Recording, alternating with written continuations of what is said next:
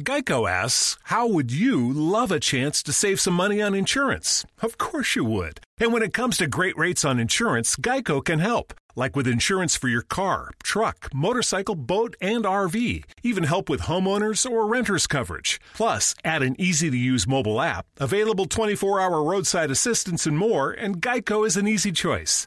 Switch today and see all the ways you could save. It's easy. Simply go to geico.com or contact your local agent today. This podcast episode is brought to you by Coors Light.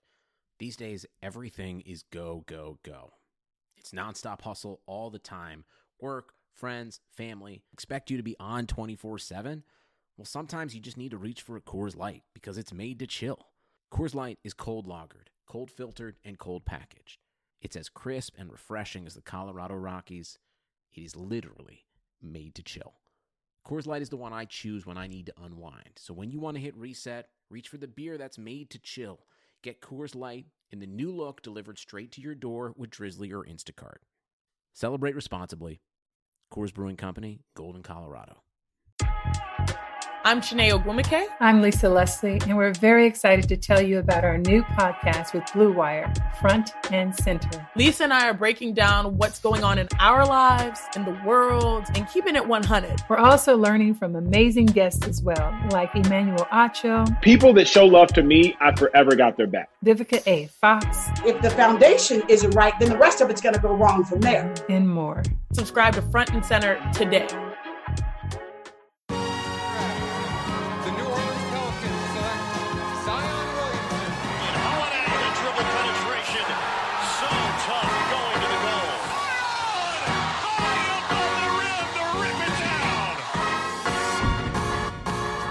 Welcome to In the Know, the Bourbon Street Shots podcast. We're your hosts, Shamit Dua and Mason Ginsberg, and this is all Pelicans all the time.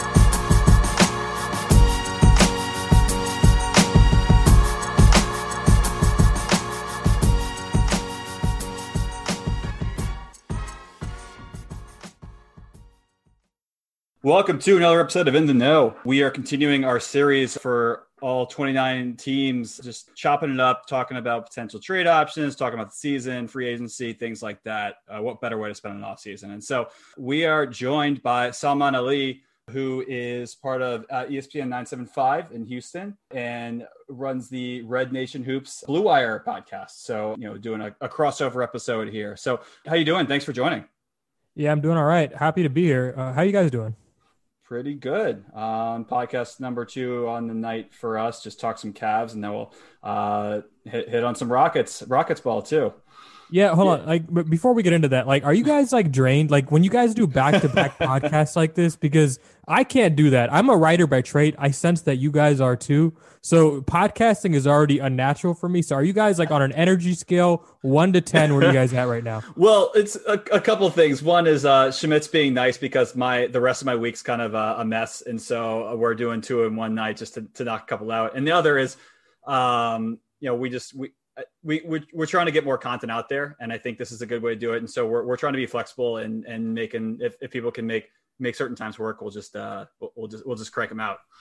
So my energy scale was a -2 before this podcast because I had gone on a run and just gotten back in time to get on for the other podcast. Hadn't eaten dinner, done that podcast. It was Cavs.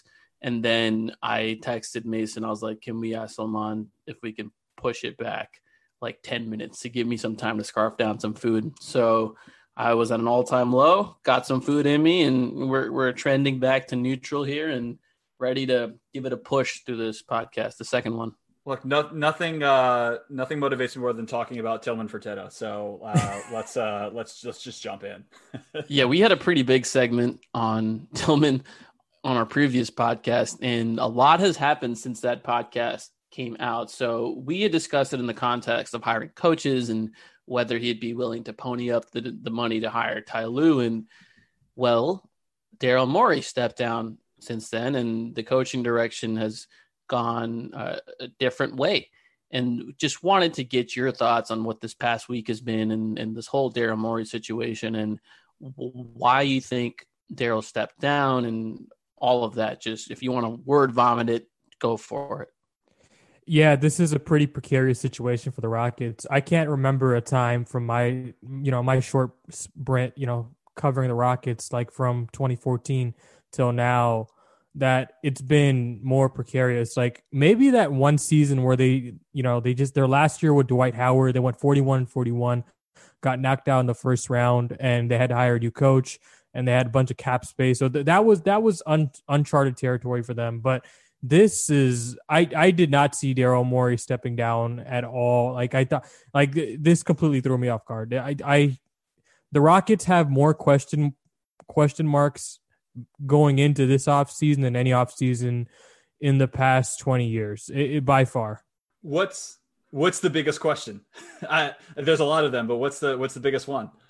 Well, I mean, first of all, Raphael Stone, the guy who's been promoted to general manager, has some big shoes to fill in terms of Daryl Morey. Like Daryl was in terms of figureheads for the organization, there was nobody bigger. The only guy that came close was James Harden himself. Like for the organization, I can't think of anybody that was as widely known as Daryl Morey. And it is crazy that Raphael Stone is stepping in, and a lot of people still don't know who this guy is, right? Like this is Rockets in-house counsel since 2005. He's been slowly promoted up the ranks, but again, the Rockets have lost a lot of front office talent. Monty McNair, Gerson Rosas, and Raphael was kind of the next guy up on the chain. And because these guys have been kind of plucked away from the Rockets so fast, not many people have gotten to know Raphael. So that's going to be interesting. That's one question mark. Number two is definitely their head coaching search, which, you guys in New Orleans know how this is like. This is a pretty big decision the Rockets have to make within the next couple of weeks. I assume they're going to make that decision this week. And, that was probably going to be their biggest question mark going into this. But now that, you're one of the best general managers in the league just stepped down, and you're having to replace him with somebody who is a relative unknown, been with the organization for a while, but still a relative unknown. So there's a bunch of more question marks that have just popped up behind that. And I don't know. I genuinely don't know where the Rockets go from here. That second round exit against the Lakers is pretty ugly. They start off the series strong, but in general, throughout the postseason, they've been kind of underperforming. Had that first round go 7 games to the Thunder, should not have gone that long. And they just fell apart against the Lakers. Just completely fell apart. That last game was not even remotely close. So there's just a bunch of questions they have to answer about their roster, about their head coaching vacancy, about Tillman Fertitta, which I'm guessing you guys are going to press me on in a couple minutes, but just a bunch of stuff there. I don't even know which direction to go in. I guess you guys, this is your podcast. You can ask me whatever you guys want. Yeah, there's a lot to unpack there. I guess we can just start with the main topic first, which is Daryl Morey. What do you think contributed to his stepping down? I really do think it's personal reasons. And this is not a cop-out. This is not me, caping for Tillman Fertitta at all. I'm just, from reading the facts on the ground, reading everything that's been reported, nothing's been reported to contradict anything other than this is Daryl Morey stepping down because he's gassed and he wants to step away from the game for a little bit. He may come back into the NBA, but it really does seem like he wants to spend this time with his family. He's one of the few general managers that actually went to the bubble and spent time with the Rockets. He was away from his family for 3-4 months. You got to figure that's got to have him thinking about everything, evaluating life in a different way. I know a lot of people are doing that in the midst of this pandemic. And, for Daryl, that time away from his family, I gotta believe that had something to do with it. And both of his kids are taking gap years from school. So I'm guessing he wants to spend that time with them. And, Daryl is a really intelligent guy. He doesn't have to be in basketball. He's the kind of guy who can make tens of millions of dollars in a different industry if he wanted to. He just chose basketball, and he has a bunch of other opportunities he can explore if he wants to. I mean, even as a creative, like he wrote this play, Small Ball, a couple years ago, that he wanted to just explore that side of his creativity. So I don't know what direction he wants to go in. Maybe he still does want to come back into basketball. It seems like he hasn't ruled it out, but it does seem for the time being that this is a decision, solely based off of personal decisions, personal reasons, and perhaps the state of the franchise kind of accelerated it. The fact that the Rockets are a team with no cap flexibility and few draft picks moving forward, it's kind of bleak right now. So perhaps that situation accelerated his decision to step down. Yeah, and so that was kind of where I wanted to go with this. It's kind of a tangential question.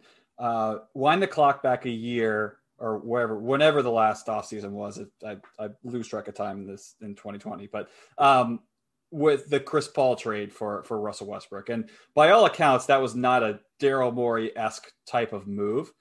Put that in context with what his recent decision. Do you feel like a year ago he was thinking that he may feel like it might be time to step away, and in that respect he said, well, if it doesn't work out, I won't be around to see with everything crash and burn? Or do you feel like it was just a genuine, he's trying to do what his star wants, what the rest of the organization wants, to really put the team in a place to what they believe is a better chance to win a title, whether or not that is true? What can you kind of talk about that trade a year ago and then how it compares to the situation right now?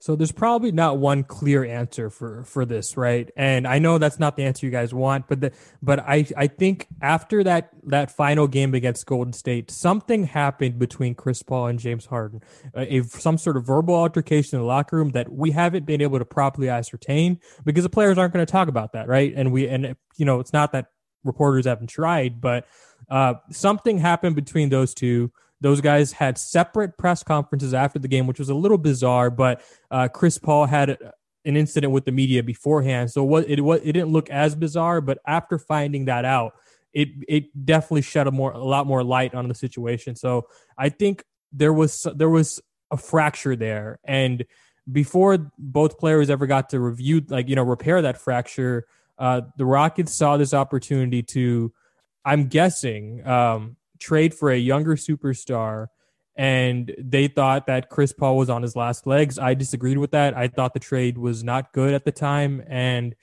I'm guessing they just thought this asset, Russell Westbrook, over the next 3 or 4 years is going to be better than Chris Paul over the next 3. So I'm guessing that's the calculus that the organization was making. And you're right, it did not seem like a Daryl move. I think Daryl was somebody who was a huge backer of Chris Paul. In fact, reporting came out this week that it seems like Daryl was someone who was really high on Chris Paul, even after that season where he didn't look himself. And, Chris Paul was really injured that year. Like he was coming off the hamstring injury that forced him to miss the rest of that Golden State series that almost ended up with the Rockets in the NBA Finals. So he was a banged up guy. And I thought, the Rockets should have let it play out another year, but they wanted to jump the gun. My sense is that I don't think Daryl Morey was the loudest voice in that room. I'll put it that way. I think Daryl was a part of that decision. I think he was obviously a part of the negotiations. I think he definitely reached out to Sam Presti and was interested in Russell Westbrook. I don't think when it came decision time, I'm not sure if he was the loudest voice in that room. And whether that voice was James Harden, whether that voice was Tillman Fertitta, we still don't know yet. But that's my feel on that. So I hate to put it this way. Is this the beginning of the end? Well, we'll see. I mean, it really does depend on what Rafael Stone decides to do in the offseason. And what we can learn from him as a general manager, right? Again, a lot is unknown about how he chooses to operate. I know the Rockets aren't going away from analytics. Like Eli Wittes is not going to let that happen, which is their assistant general manager, someone who was hired by Daryl Morey. So I think they're gonna continue down this micro ball path, and I think they're going to continue to rely on analytics. I don't know if they're going to be able to make the same kind of value moves that Darryl was able to do over the past couple of years. And what the Rockets choose to do with their non-taxpayer mid-level exception is going to be a big indicator here, because there's all these questions about Tillman Fertitta, and I think they're valid, right? Like what his role in the Russell Westbrook trade and his business dealings, whatever. But the biggest question by far since he bought the team is, would he be willing to pay the luxury tax, right? And so far, he's talked a big game, but he has not put his money where his mouth is, right? And this is the kind of summer where, like, it's put up or shut up, man. Either you're going to spend that non-taxpayer mid-level exception to put yourself in deep into the luxury tax, or you're not. And that's the kind of message if you're a fan, you're looking for Tillman Fertitta, because it's only been 4 years, right? But this is a very pivotal. It's been a very pivotal offseason for the Rockets, because that kind of a decision tells you where his head's at in terms of spending on the organization, spending on the roster. And, I reserve judgment, right? Because it's, again, like with owners, I always say, give it at least 5 to 10 years. I said that when Tillman bought the team. I'm saying that now. Give it 5 to 10 years before you evaluate the team. But this offseason in particular is a big pivotal moment for the Rockets as far as whether or not Tillman's willing to spend that kind of money on the roster. We'll see. I mean, again, a lot of question marks here. A lot of different things you can unpack if you really want to go that way. Yeah. So the whole, give it 5 to 10 years. What is the window with James? And is he going to be moved? Is that on the table at some point? Not obviously now this season. I mean, with him and Russ, you're going to be somewhat of a contender, if not a contender outright, no matter what. But what is the future with him? Do you foresee a parting at any point? It's very possible. I mean, so if they don't make the Western Conference this year, I mean, James might be the one to force that trade, right? James may be the one to come to the organization and say, listen, I want more than this, and I don't think you guys can give me more than this. Can you guys explore the market for me? Or if they fall short, you have to get in a room with James and be like, give us some more time. Maybe we can put this together. If you're the organization, like, listen, the whole point of a rebuild is to find a player like James Harden, right? Like, that's the absolute peak of a kind of player you can find in a rebuild. Very rarely do you find players like Zion Williamson, right, in the draft. It's really hard to get those kind of guys. So the whole point of rebuild is to get someone like James. So I think if you're the Rockets, you keep James until he makes the decision to come to the front office and say, I want out. Because, again, I don't know what kind of direction they want to go in as an organization, but I just watching the NBA over the past 20 years, it's really hard to find guys like that and to rebuild. Yeah, for sure. Well, let's talk the rest of that roster. I mean, are there things that you see beyond just having around the edges in free agency with cap exceptions? Are there any are there guys that they're going to bring back from last year? Are there guys that you see maybe as potential trade guys that they could move on from or try to maybe switch for a different position? Anything that you that pops to you, or do you think they're just going to try to run it back? Yeah, I suspect they're going to bring their core back and they're going to try to rebuild around the edges. But I mean, when you look at their resources, they're just so limited in what they can do, right? Unless they really choose to spend that non-taxpayer mid-level exception. Even if they do choose to spend that, there's going to be a lot of different teams using their mid-level exception to try and get guys. And the kind of guys they're going to get are going to be highly sought after because this free agent marketplace is pretty dry. Like it's a pretty barren market, and a lot of the same players are going to be highly sought after by the same teams. So it's going to be a really competitive spot for the Rockets. They're probably going to have to convince a good player to take less money than he can get anywhere else.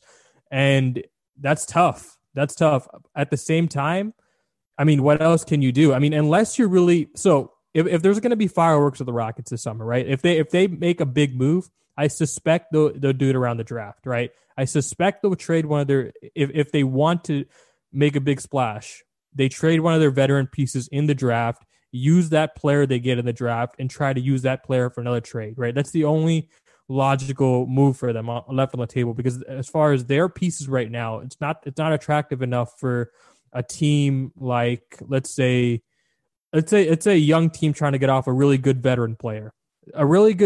A young team trying to get off a really good veteran player is not going to want to trade with the Rockets because they don't have any future assets, right? So you want to be able to get that kind of an asset, and the only way you can do that is if you trade a really good vet in the draft. So that's the only way you foresee fireworks. I suspect they're going to bring Ben McLemore back on his player option because it's so dirt cheap. They'll try to get Jeff Green, but I think Jeff Green's going to be sought after too. And I think Austin Rivers is going to walk away. I just think his role on the team has been pretty limited the past couple of years. The guard rotation's pretty deep, and it's been hard for him to find some oxygen there. So I think he's going to be a player that's probably going to walk away from the team. Philly might be able to use Austin. I hear there's a Rivers over there that has interest in him. No, I mean, I think that's interesting, and you know, like you said, there's limited windows of what you guys can do with your roster. Do you think what happened in the bubble is kind of a fluke in terms of the collapse, the whole Dunwell House situation?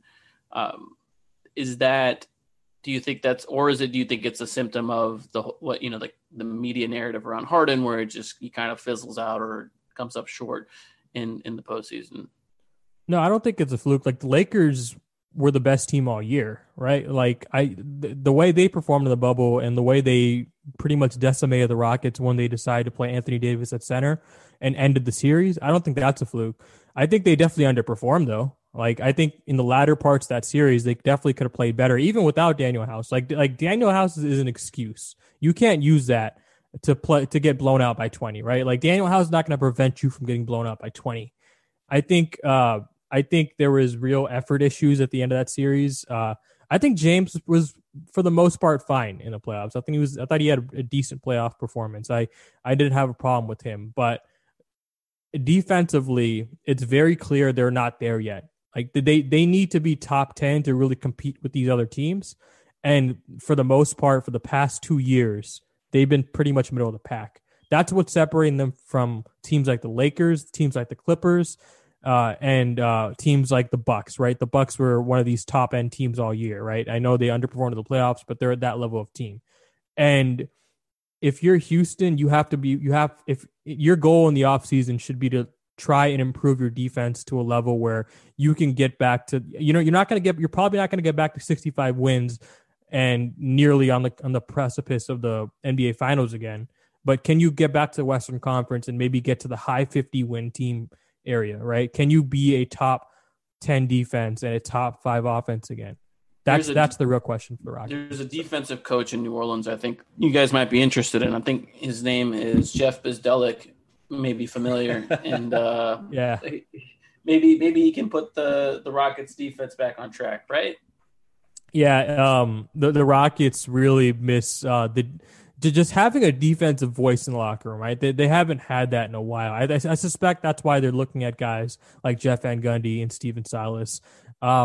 They need that strong voice because they haven't had that emphasis on the defensive end in a while. I suspect they're still probably going to switch everything defensively, which is going to be interesting because if Jeff Van Gundy is the coach, that switching is a very modern defense, right? It's something that's come along in the last 5 years.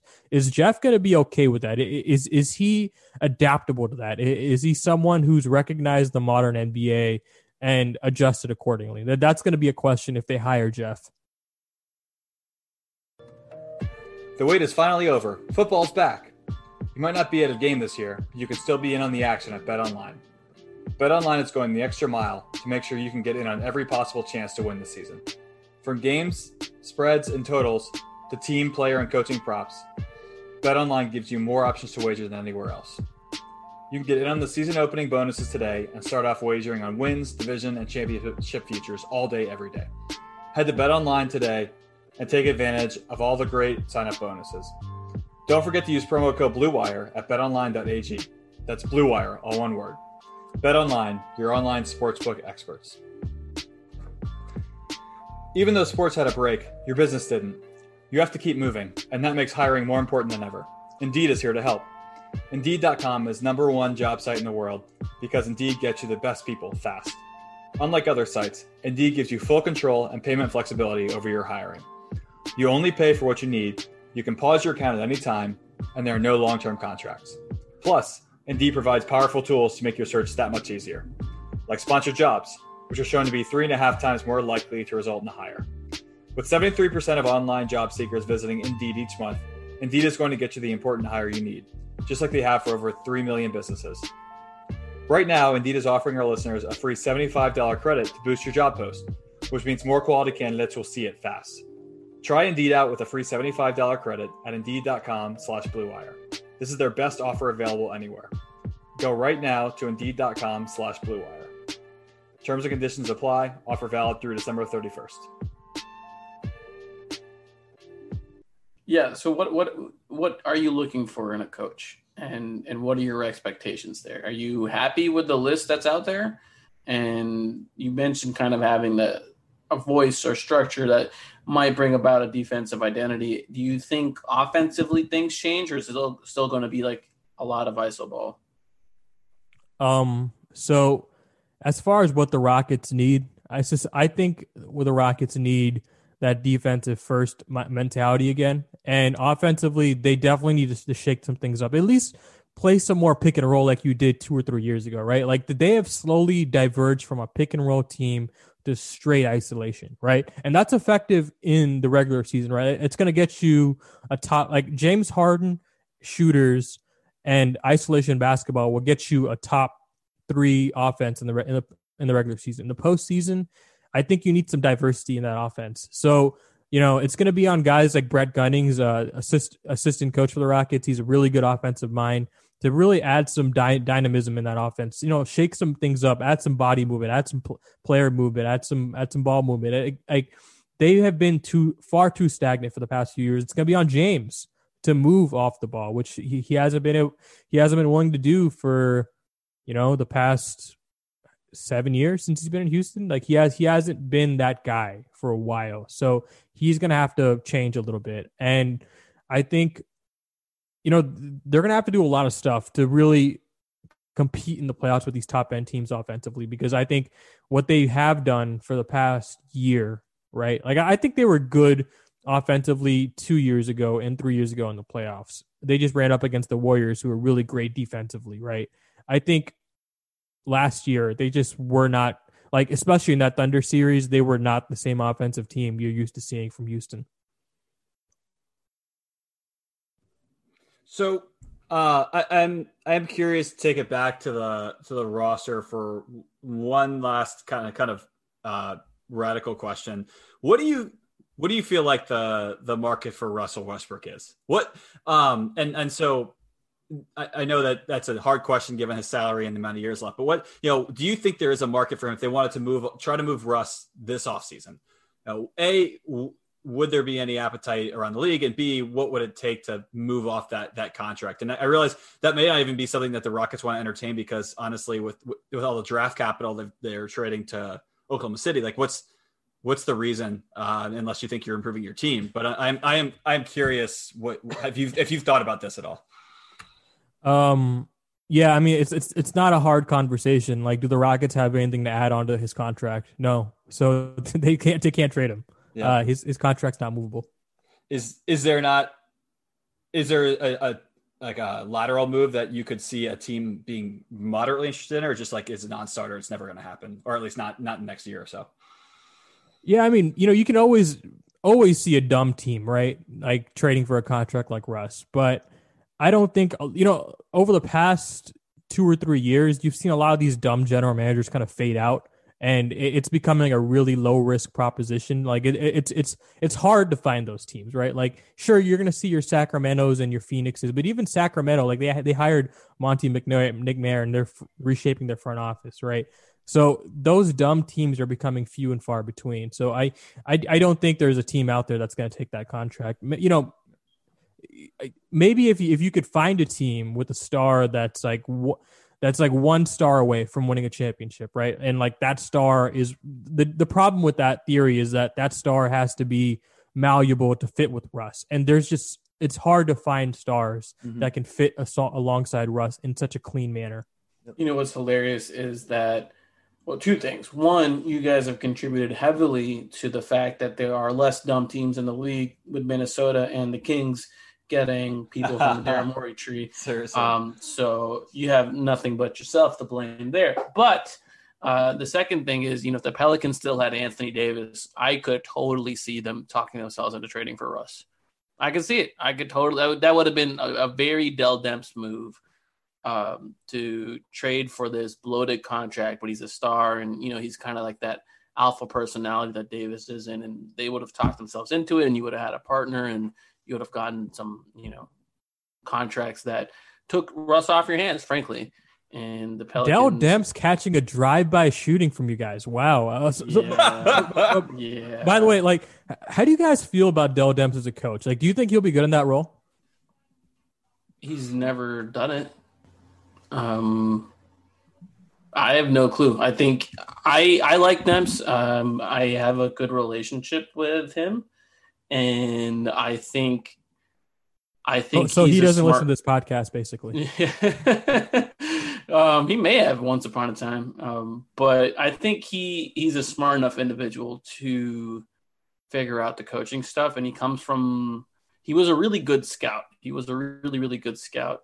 When he was with the Spurs, and he spent a lot of time in the G League with the Toros, the Spurs affiliate or whatever that was. And the Spurs Mafia takes care of their own. And so the Jazz is just full up with ex-Spurs people with Dennis Lindsey and Quinn Snyder and all of that. And so I think he's going to fit in very well there, especially because there's not much decision-making responsibility on him. What's interesting is Dennis Lindsey is also another ex-Rocket GM. The league is just full with these ex-Rockets GMs, and it's funny. Like the day that Daryl steps down, it almost looks like their front office is kind of barren, and there's not really someone that's very clearly, you know, able to step up and take that job. It's unfortunate timing if you're Houston. I like Shamet. I can't really speak to how good of a coach Dell will be, but I think it's a very innovative move by Utah, even if it's just based off of the relationship between coach and Dell. I think it provides a unique perspective that you don't always have on the bench. As someone who's been in the front office and kind of like speak that language and be that the other side essentially. I think it works both ways too. If you have a guy who's been or guy who's been on the bench for a while and bring him up to a front office role, I think that also has value too. So in that respect, I think it'll be good. I just don't who's to know what kind of coach Dell's going to be. But funny enough, we had that was the Dell Demps is the second straight Pelicans GM to go to coaching because Jeff Bauer did the same thing for New Orleans a decade ago. Yeah, just weird stuff. But anyway, so let's see. I think it's a good time to transition it to the Pelicans since we've already talked about it so much. So one of the things we do to open up the Pelicans conversation is to ask you, what do you think the Pelicans' outlook is? What do you make of their roster? And I guess let's get your thoughts on that before asking you the trade piece.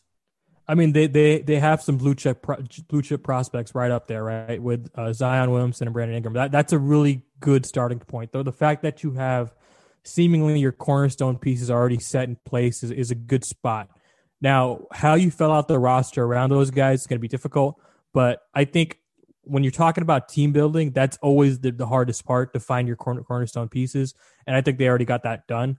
And the biggest question I have left is A, how do they fill out the roster around these guys? And B, how healthy is Zion going to be for the next couple of years? Because I'm sure you guys have already talked about that, right? Like that's got to be the biggest question mark for them moving forward. Yep, 100%. Yeah.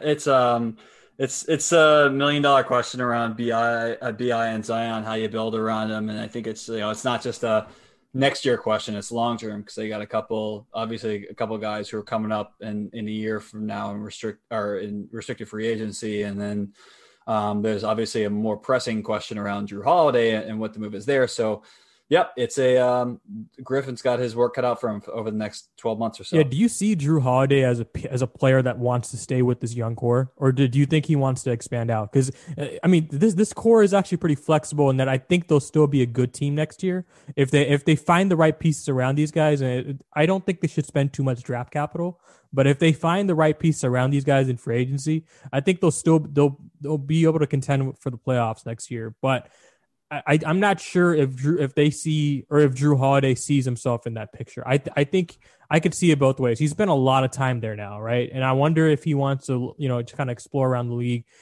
perhaps another team that is on the brink of perhaps winning a championship or going all the way.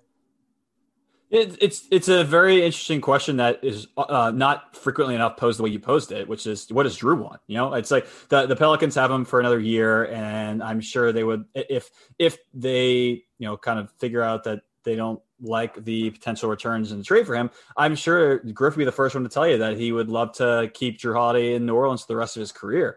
But the question's fair and I think that the respect is absolutely mutual. He has endeared himself to the city of New Orleans. He and his wife, I mean, they're part of the city now.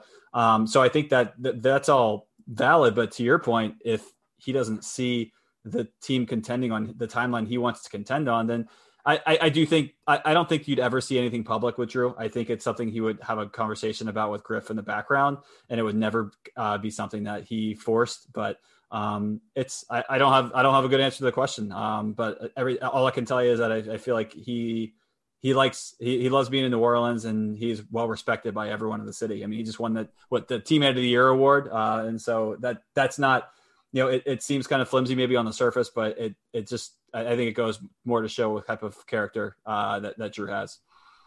Yeah. So the only thing I'll add to that is February there was teams sniffing around for Drew Holiday. And Drew Holiday basically told David Griffin, I want to be here. Don't trade me. Don't ship me out.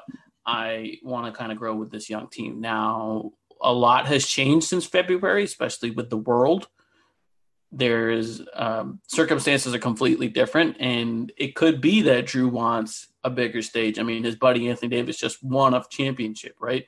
And so to kind of get that recognition, to compete for something more meaningful, I think it's very possible Drew pursues that route. And if he does, I think the Pelicans will try their best to accommodate him to a destination that works in that regard. And the good thing about that is that contenders are salivating over the prospect of potentially acquiring Drew. I mean, Brooklyn is very excited if they could land Drew Holiday. Denver would be a really good fit for him. They played really well. I can see the Bucks sniffing around too. Right, exactly. The Bucks. You name all these teams, and you can be like, yeah, Drew's a great fit there. And so it all come down to which one of these teams are going to blow away the Pelicans in terms of an offer, because I don't think they will move him easily. And there is, I think, a possibility where, here's what I think is most likely going to happen. They're going to approach Drew and they're like, do you want to sign an extension? And see how he feels about that. And I think the extension conversation is going to color his future, whether he's going to stay or not. And there's a complete possibility they agree on a number, they sign him 2 to 3 more years, and that kind of kicks that trade can a little bit further and gives you a little bit more leverage. Whereas a team could be like, oh, well, Drew has an option here after this. He's probably going to opt out. We don't really have much security. We don't want to give up all this for a rental. And, if he's locked in on an extension, that part of the negotiation goes away, and maybe you find yourself some better offers.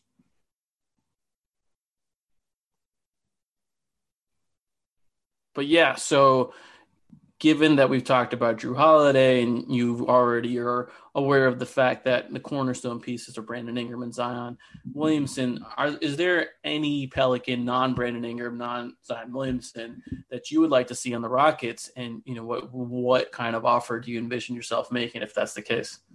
So we kind of talked about it before the podcast, but Derek Favors is the kind of guy who I think a lot of teams can get for a fairly reasonable price, right? And I think that the market's going to be, again, saturated with these role players. And Derek Favors, I think, on the lower end of those role players. And I think if you're talking about a gettable target for Houston, I think Derek Favors is definitely one of those guys who, probably not going to start for you, but a really nice, reserve piece for you, especially as you get deeper into the playoffs and you just need bodies at that point. Derek Favors is the kind of guy who's versatile enough to play in micro ball, I think, as a small ball center and can still give you production. Favors is interesting because, like you mentioned, there's a lot to like about him. He's a good rebounder. He can theoretically protect the rim, even though this past year he wasn't quite so good at it, maybe because of injury concerns. One thing I will say is that, if the Rockets turn into a heavy pick and roll offense, he's probably not your man. If you want a little bit more of a boinky vertical threat that can finish lobs, and I'm not sure Favors is that kind of athlete anymore, but his market, I don't expect it to be more than that taxpayer MLE, that 5.4 or whatever that number is going to be this year. I'd be shocked if he makes something more than that. And if he wants to make something more than that, I'd want the Pelicans to pursue a sign and trade where, they have bird rights on him. They could boost up that salary number a little bit and push him to a team that he wants to go to and maybe get a small asset or a fake asset in return. Yeah, and if you're the Pelicans, you can afford to kind of sell off some of these pieces for future assets. The players on the roster might not like it, but I mean, you're in that stage where you can still acquire draft picks, and later on, maybe you pile up these draft picks in a composite kind of trade. Perhaps maybe not a star player, but a really good player becomes available on the market when Brandon Ingram and Zion Williamson are in their mid-20s, and then you can use all those draft picks that you compiled in this time, or these young players that you acquired in this time, and then flip that for that really good player. And then that contention window for the Pelicans is right there, right? Like, I think we're nowhere near that area where we can talk about contention for the Pelicans, but if they make a really strong playoff push next year, right? I don't think this year was really that strong of a push, right? And they had some health concerns, obviously, so I can't really put too much on that. But if they make a really strong playoff push this year, then you can talk about perhaps packaging some of these players like Josh Hart and some Lonzo Ball, maybe some of these other young players for a really good player that becomes available on the market. I don't know if it's going to get you a star player. I doubt it, but I think it'll get you a really strong player that can help put together this roster in a really neat kind of way.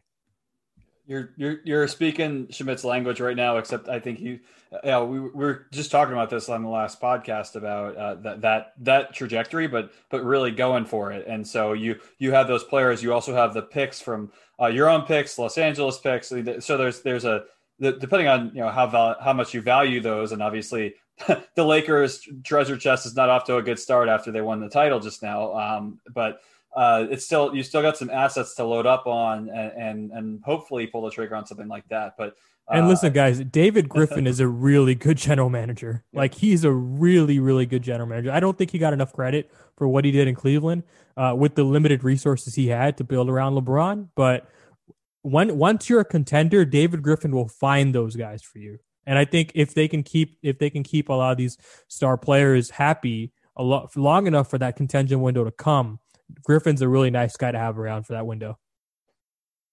Man, we just got off a Cavs podcast and they said the exact same thing. And so I'm excited for the Pelicans to potentially get to that position. Obviously, we haven't seen much of David Griffin taking a team from scratch to that position. But like you mentioned, Zion Williamson and Brandon Ingram are a fantastic starting point to take you in that direction. But yeah, anyone that has 2 seconds to listen to me, I'll tell them, be like, 3 years from now, I want them to put it all in on the table for Devin Booker or Karl Anthony Towns. One of those guys, some disgruntled star that's going to become available on the market that lines up with the Pelicans timeline, fits well as a piece, and just go for it all. And what I really like about this team is none of these young prospects are theoretical, right? Like, we know that Brandon Ingram and Zion have all-star potential. Whereas like a few years ago, we were talking about Minnesota in this kind of way. And I think a lot of us had suspicions that Andrew Wiggins was never going to be that kind of player. We know Brandon Ingram and Zion can be those type of players. So it's not like a fake good young team. I think it's actually a legitimate good young prospect team. And I think that helps in your aid for a really good coach. That to me is what's going to be interesting. What kind of coach do they want to bring in? Do they want to bring in someone like Monty Williams, develop that young core, or do they want to accelerate the timeline a little bit further and go with Stan Van Gundy? I like Stan Van Gundy. I think he can stay around for both iterations of the team. But typically, what you see in these situations is the team hires the young coach, and then as they progress, they fire that coach, and then they get the real coach, the guy who's going to take you over the top. So that their interest in Stan Van Gundy is really interesting to me, because I suspect that Stan Van Gundy wants to coach a contender, and I wonder if the Pelicans, by interviewing Stan Van Gundy and really taking him seriously, are telling the NBA, you know what, we want to go for it. Screw this waiting around crap. We want to really package these assets together and really go for it on the trade market, really go for it for the playoffs next year. That's the kind of message you send to the rest of the NBA by really looking at a coach like Stan Van Gundy very seriously. And so I think it's a little bit more than that. And this is a point that Schmidt actually made on our last podcast around the type of coach Stan Van Gundy is. And the way he coaches compared to what the team looked like on the floor this past year, which is, a young team that sometimes looked disinterested in trying to go get their own and not really playing as a team all the time. And so Stan is a guy who's not going to tolerate that. At the same time, I think you're also right in that he's not going to want to coach a team that's rebuilding. So it's probably, I would imagine the pitch to Stan Gundy is something to the effect of, this is your team. You've got it for as long as you can create that positive trajectory. And so he's a guy who I think you can also rely on with a team of young guys, but also hopefully is that guy who can help take the next step. And if he's not, then you're right. They make a move and they go find the guy who really will take that team over the top. So I think, I was really excited personally for the possibility of Lou. Obviously that didn't work out, but I like the idea of Stan Van Gundy on this team a lot. Yeah, I thought he was probably the most underrated coach on the market. Like him and Dave Yeager. I think Dave Yeager doesn't get enough love in terms of how good of an X's and O's tactician he is. Like he is always the guy on League Pass where I'm constantly like rewinding the play. Like, what the fuck did he just draw up? I'm sorry, can I swear on this podcast? Go for it. Yeah, what did he just draw up out of the timeout? Like Dave Yeager is always that guy, and you talk to other coaches around the NBA, he's always the guy that they're stealing from. So I thought he was an underrated coach. And Stan Van Gundy, I just didn't think a lot of people were talking about him until his name got brought up with this job. And I'm just like, yes, like hire Stan Van Gundy, please. He is too good to be commentating on ABC right now. He can do that. Don't get me wrong. He's really good at that. I mean, him and his brother are really entertaining on the microphone on these broadcasts, but he is way too good to be out of the NBA for as long as, he has been for the past couple of years. I want to see Stan Van Gundy back in the NBA again. I think he's a really intelligent guy, and I think he makes sense for any iteration of roster you want. But I suspect you'd have to convince him to kind of go through the growing pains of a young roster. Though who knows? He did it in Orlando. So yeah, Orlando wasn't necessarily an old team when he took over, and even when he started his stint off in Miami before Riley took over, D Wade was very young. Wade and Redick talk about how he was pretty formative for their careers, and he taught him how to be real NBA players, which is I think exactly what some of these young guys need. Even Zion, Zion as polished as he is with the media and all of that, there is a lot to learn of what happens on the court. And so I'm excited for potentially Stan bringing in that fire that he has. So you're right. I do agree he's an underrated coach that the Pelicans are looking at. Yeah. Cool. Well, we have a couple questions for you before we wrap this up. The one I've been asking every single guest here is, who is your all-time favorite Houston Rocket? And if it's James Harden, non-James Harden. Oh, it's Yao Ming.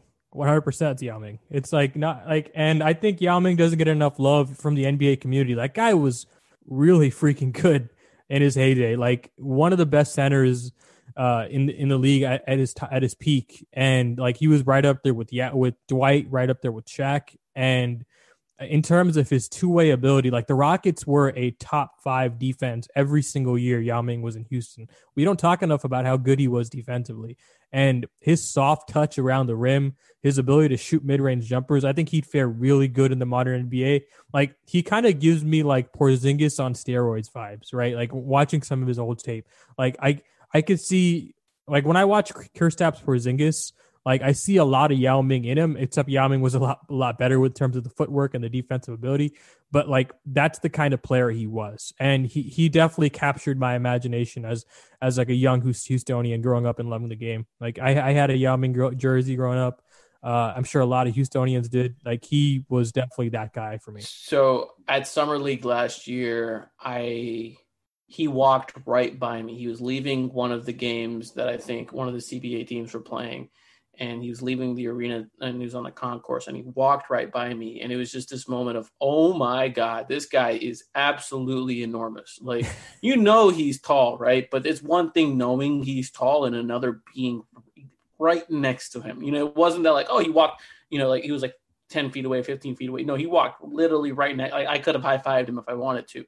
I mean, his wingspan's enormous. He could high-five me from wherever. But, it was just this moment of, man, this guy is absolutely enormous. And it was a surreal feeling to think no humans get that big. What? I got a question that's the exact opposite. So what's the player you have like an irrational, hate's the wrong word, but just like you couldn't stand how many minutes he was playing, all the however long he was in the team for? Is there a guy you just kind of wanted the team to be done with and just the relationship went on too long and you're just over it? Is there a Rockets player that comes to mind for you? So this is probably my last stint as a fan with the Rockets, right? Like Corey Brewer was that guy who just I had no idea like why Kevin McHale was playing him in crunch time of key games. And same thing when JB Bickerstaff took over the game. Like JB Bickerstaff accelerated Corey Brewer's minutes as Corey Brewer was progressively getting worse as a basketball player. Like JB Bickerstaff was like, you know what? I need more of this. Played him like 40 minutes a game, and it was infuriating. Like I heavily disliked Corey Brewer, and it had nothing to do with Corey Brewer the person. As we all know, like Corey Brewer the person is awesome, but Corey Brewer the basketball player makes you want to pull your hair out. Yeah, we've had several of those players. We currently have one. Actually, yeah, this is a good question to end the podcast. So Mason knows where I'm going with this. What's your opinion on Lonzo Ball and what do you kind of see with his future there? Yeah, like Lonzo is that guy where like I think he's good, right? Like I instinctually think he's good. I see the basketball qualities there, and then he'll have a week where I'm just like, yeah, I want to get rid of this guy, right? Like if I'm New Orleans, I could totally see why you would want to trade him the first minute you can. But I think if you can find the right role for him, right? Like Rondo's kind of a guy who he gets a lot of Rondo comparisons, but like Rondo's kind of a guy who found his role in the NBA after bouncing around a while. And it could just be the case that the league kind of moved way too fast for Lonzo, and he's at that stage where like it's really hard to be this kind of a point guard when you can't shoot. So I do think Lonzo's good. I just think if you're talking about starting caliber point guard on a good playoff team, I don't know if he's that. I think he can be a good reserve for you. I think he could be like he doesn't have this similar skill set obviously, but he can be like a Spencer Dinwiddie for you. So that's funny because we have a slightly different perception of Lonzo in the sense that we view him more as a wing than a point guard because he just is allergic to driving the basketball and doing literally anything in the paint. But he's decent at spot up shooting 3-pointers, right? So he attempted around 6 or 7 a game this year, shot around 38%. His spot up 3 really came a long way, and he's 6'6", he rebounds the ball, theoretically can defend multiple positions. I do agree with you that it's probably going to take some bouncing around to figure out that for him to figure out that's his best role rather than him trying to make himself a point guard, which he's not. And so I think if and when he does figure out that role, he'd be excellent next to a guy like James Harden, someone who can control the offense at all times and can get to any spot on the floor. because Harden can create a ton of catch and shoot threes for him, and then Lonzo can take some playmaking duties off of Harden's shoulder. But most importantly, he can really push the pace, defend those multiple positions, and I think that's kind of the fit that Lonzo needs. Yeah. And I just don't know if Lonzo realizes that. Yeah, he has the potential to be really good defensively, and you're right. His frame gives him the flexibility to play, not just like off guard. He can play wing, as you said, and Drew Holiday gives the Pelicans the flexibility to do that. So I'm hopeful. Like the moments where I see a positive Lonzo are just too much for me to just be like give up on him as a really good NBA player. I think he can be that guy. I'm not sure if he's got that guy as a starter though. Like on a good team, I don't think he can be a starter. Well, there you have it, folks. This was Salman Ali with the Rockets. Thank you for giving us your time and recapping what's been quite an eventful week for the Rockets in terms of upheaval. And good luck with the coaching hire. Yeah, thanks, guys.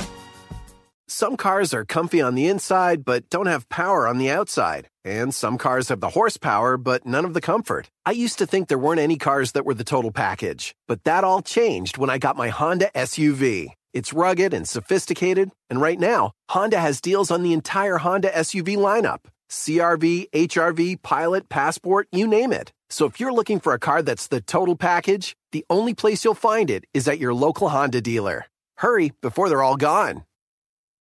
What's up, everybody? I'm Bladen. I'm Matt. And I'm Theo. And we are Stay Hot, the only podcast that gives you the hottest analysis and takes on the NFL and NBA all year round.